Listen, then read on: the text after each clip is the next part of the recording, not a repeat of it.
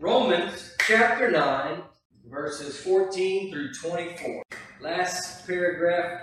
Head. Vessels of wrath or vessels of mercy. Verses 14 through 24.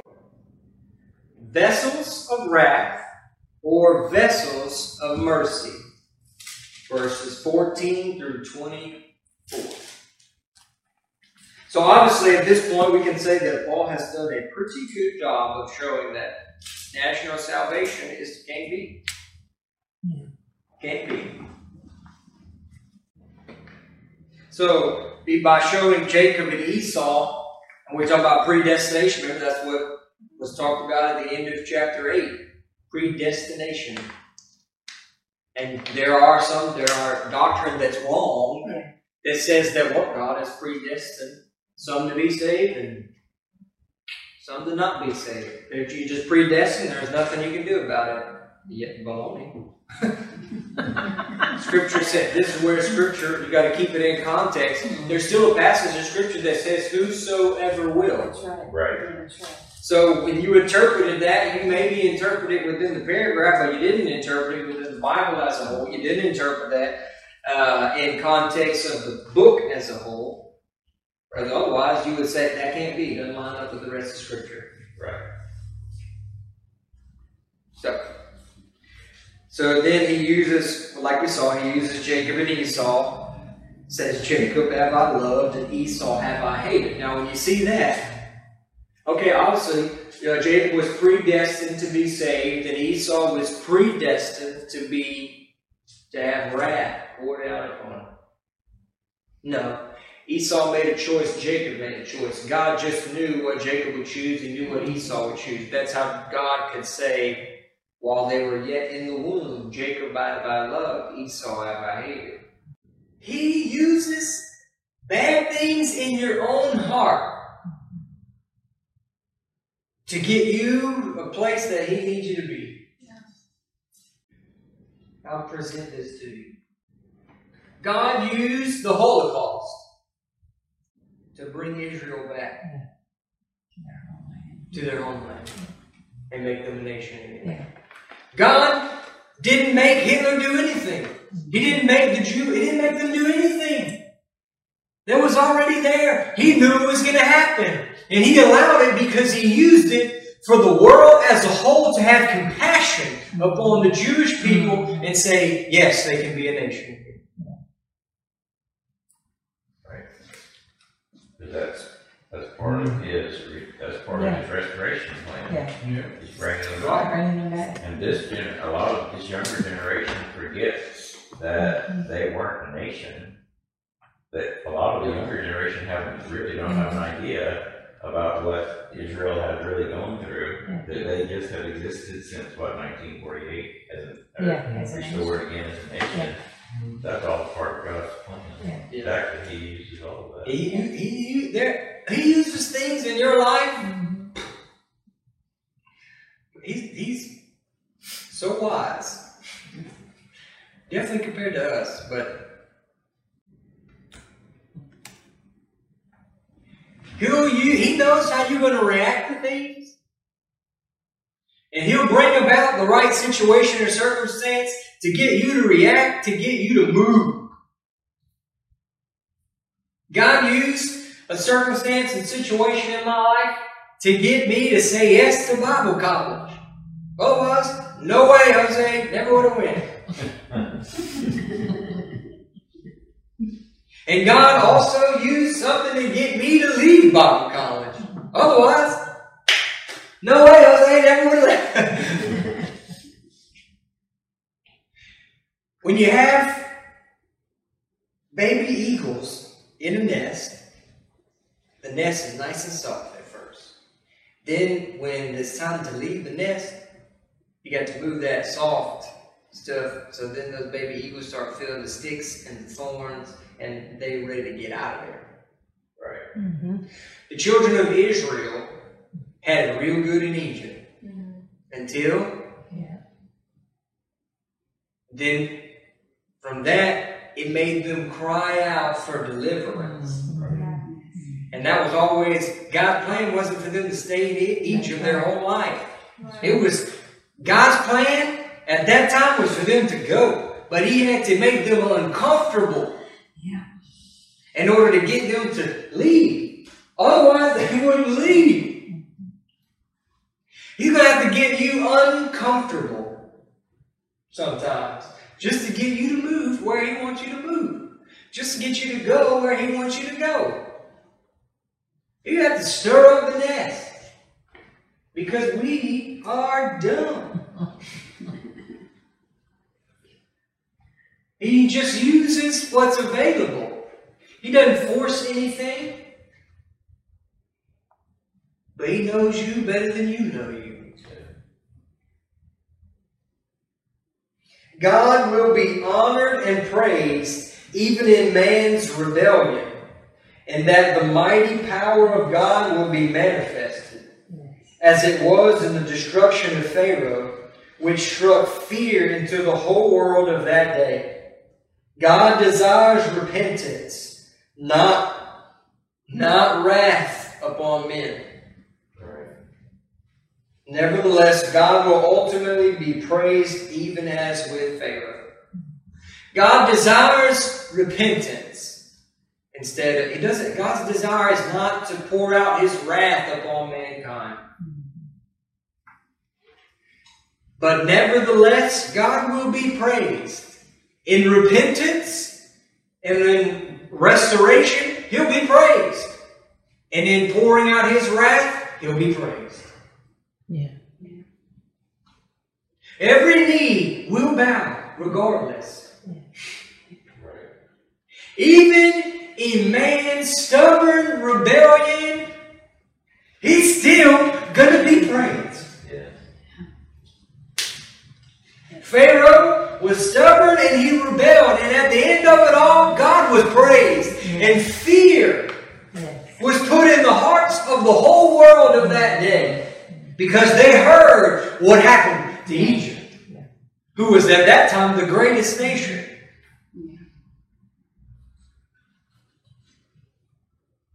That's right.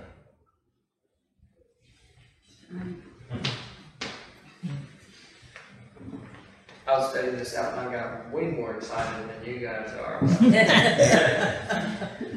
My God, our God, even when mankind rebels wholeheartedly against Him, I will not praise Him. I will not accept Jesus. I will not. I will not. I will not. This is the way. This is, at the end of it all, He's still going to be praised. That's it. That's it. Come on. That's right. You believe what you want to believe. At the end of the day, though, your rebellion will not be robbing God of any of His praise. That's it. There was a personal aspect of hardening and a judicial aspect of hardening. Talk about Pharaoh's heart. Pharaoh made the choice to harden his heart. Pharaoh didn't want to let Israel go. Pharaoh didn't want to lose his slaves. He didn't want to lose his servants. Pharaoh didn't want that. Pharaoh's will was not to let Israel go. God's will bumped heads with Pharaoh's will. And when God said, let my people go, that rose up on the inside of, I will not.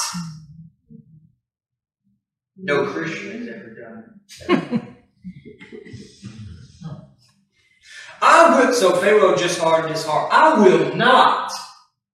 The Word of God comes into your heart, your life, so in this class or whatever it is. It says what you believe in is the wrong thing and up comes the flesh. No, I will not let go of this doctrine. Don't harden your heart.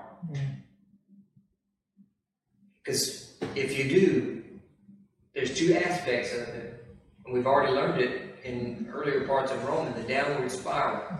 You harden your heart, the only thing that's going to happen is there's going to be, that's you personally hardening. And the next thing is a judicial hardening, which means God's just going to push you harder in that direction. You want sin? He'll give you sin. He'll turn you over to it. And He'll even speed up the process. Pharaoh made his choice to harden his heart. God just sped up the process. Right.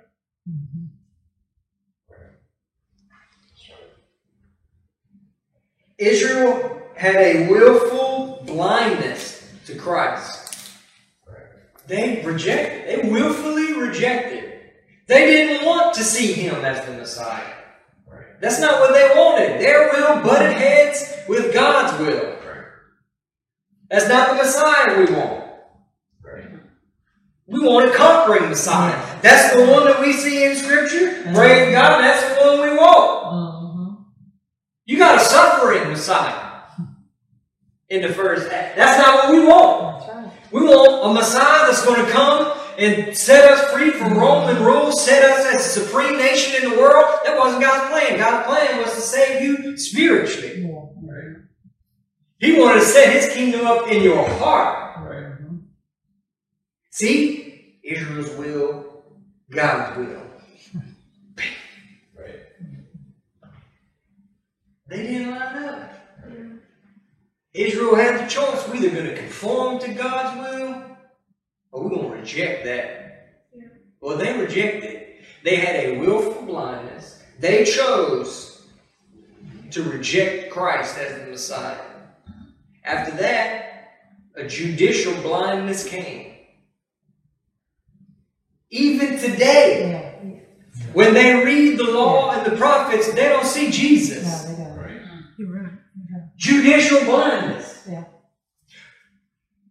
Because of this, Pharaoh had all the evidence in front of him about who God was and that He alone should be worshipped and obeyed. But Pharaoh ignored it and rejected it. Israel did the same thing. They had everything right in front of them to say that Jesus was the Messiah. They had the Scriptures. They had the law, the prophets, the tabernacle. They had all of those things. And then on top of that, they had the miracles. The signs and the wonders. They had all the evidence that they needed to see He's the Messiah. And they rejected it. Pharaoh and Israel both got destroyed. Look at the things that Israel's gone through since they rejected Christ. The temple destroyed, scattered, the Holocaust. If you reject what you've learned now, you're going to be just like Israel. The Lord's going to turn you over to be dominated by the sin nature. He's going to take the hedge down. He's going to allow Satan to come in, steal, kill, and destroy. Until you get to the place that you say, I'm doing it wrong. I'm doing something wrong. It's me.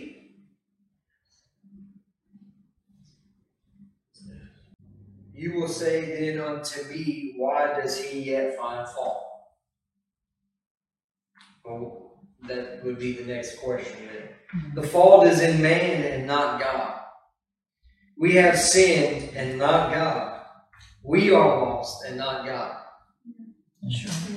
But we've been the first ones to blame God or somebody else. But the last person that we're going to blame is ourselves. Yourself, yeah. Why you got that temper problem? Because Sally Sue? No, you. Because God ain't providing this for... No, you. Eve, why'd you sin? The serpent. No. You, Eve. Adam, why'd you sin? Because you, God, gave me this woman. No, you. The fault's not God, and the truth is, fault not anybody else. It's us. Just numero uno. If I get frustrated on my job or I get frustrated at home, there's nobody else's fault. That's something in my heart. Look in the mirror and see who's causing it. It's me. That's something in my own heart that needs to change. And the Lord's just using either my spouse or somebody at work, to bring that out. So I can blame them all I want, but if we want to get through this trial, we better go ahead and just admit it's me. It's me. Look, it's me. I'm the man. Let's go ahead and change this stuff. We need to get rid of this. It's not right. God has laid out His plan concerning redemption for humanity. And despite men resisting that plan, it continues to stand and will never change. Yeah.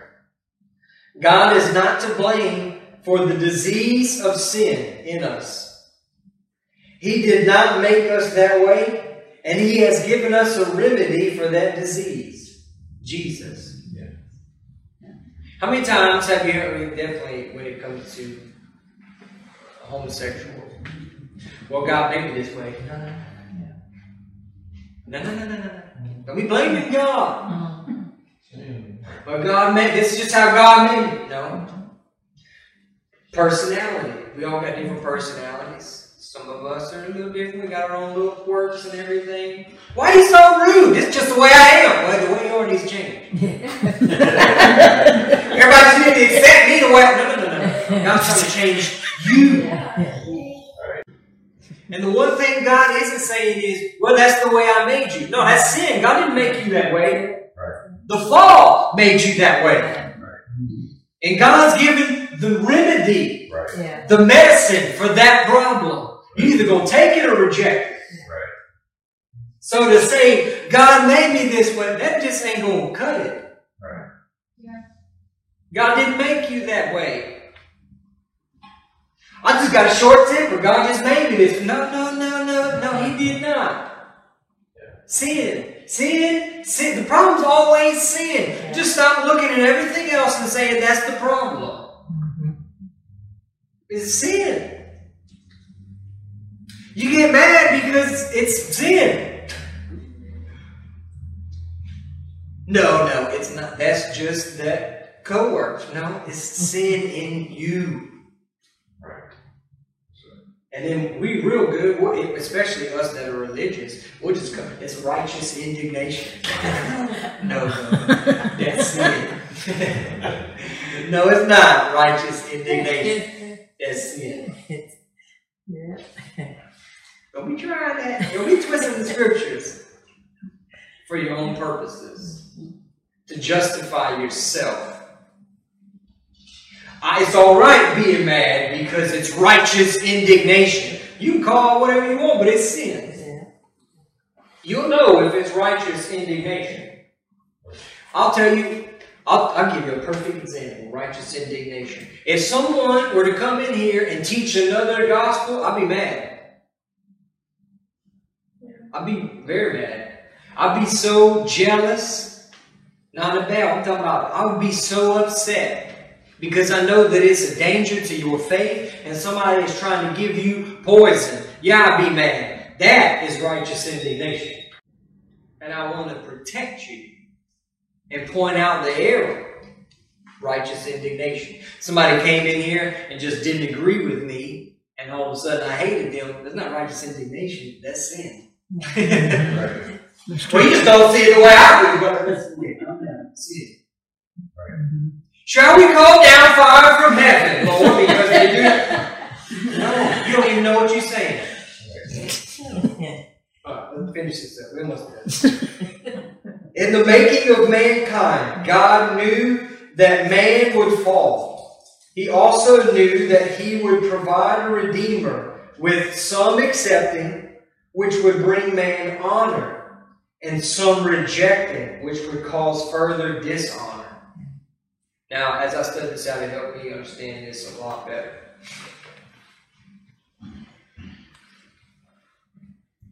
And I got happy. So, it talks about vessels of honor, vessels of dishonor. And then it says, verse 20, No, but, O man, who are you who replies against God? Shall the thing formed say to him who formed it, Why have you made me thus? We'll kind of cover that. Has not the potter power over the clay of the same lump to make one vessel unto honor and another unto dishonor? We as human beings are made of what? The dust, clay, basically. Clay. We all come from, guess what? The same lump. Yeah. We all come from the same lump. We all come from clay, ultimately, when it all boils down to it. We're all of the same lump. And some from that lump are vessels of honor, some are vessels of dishonor. God didn't choose that. We choose by accepting or rejecting. But we all come from the same. See the idea? Right. Whenever I first read it, I was like, what? We're all human beings. We're all made of the dust of the earth. Yeah. We're all earthen vessels. You're an earthen vessel. I'm an earthen vessel. Ultimately, we're just vessels. I can either be a vessel of honor or dishonor, and that depends on whether I accept or reject God's redemption plan. If I accept His redemption plan, I'm a vessel of honor. If I reject His redemption plan, I'm a vessel of dishonor. Because remember, God loves those who accept His redemption plan, and He hates those who reject it. Right. There is a necessity that God should demonstrate the power of His wrath as well as the riches of His mercy. Now, this is the part where I'm going to come in. God is suffering long with the vessels of dishonor. Because remember, He knows who's going to accept and who's going to reject. God is suffering long with the vessels of dishonor who will never accept His redemption plan in order that He can make known the riches of His glory on the vessels of mercy. Praise God. God is suffering long with those that a lot of people in the church would consider heathen. That's the word they sound really like. Kind of use. I get it, but because we were the same thing before we got saved. But God, there are people that will never accept God's redemption plan, and yet we have accepted it. Praise God. Vessels of honor, vessels of dishonor. God is suffering long. He's not pouring out His wrath to destroy them. Right. He's suffering long with them in order that He might pour out. Praise God. I forgot the word. His riches of His glory. The riches of His glory. He's suffering long with the vessels of dishonor that are fitted for destruction, hellfire. He's suffering along with them in order that He might pour out the riches of His mercy upon Sarah, a vessel of honor. Praise God. Lord, come back and wipe them out. He's suffering along that He might pour out the riches of His mercy upon the vessels of honor. Not that's you. You're a vessel of honor. If you said yes to God's redemption plan, you're a vessel of honor. And He's suffering long with the atheist who's never going to accept. They reject. He's suffering long and not about to pour out His mercy and His wrath and destroy them with hellfire because He's busy pouring out the riches of His glory upon you. Yes, thank you. My Lord. Praise God. Hallelujah. Hallelujah. Hallelujah. We are simply vessels that must choose to yield to the potter's hand in the molding process and construction of the vessel, or choose to reject. God desires this process for both Jews and Gentiles. Same redemption plan for the Jew and the Gentile. And really, that's what God. That's what Paul was basically trying to get to the point. Right. It's the same for Jews as it is for Gentiles. That's correct. And that is the end